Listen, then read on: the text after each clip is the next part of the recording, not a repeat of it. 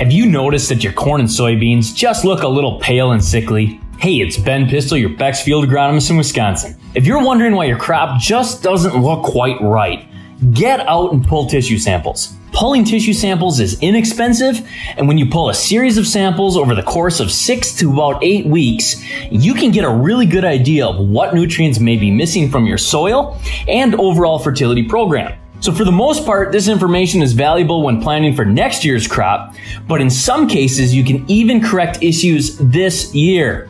So take boron, for example. Corn uses most of its total boron uptake during the grain fill period, so we still have time. In fact, we have found in our Practical Farm Research program that a boron application at tassel time almost always makes you money, especially if you're applying a fungicide anyhow.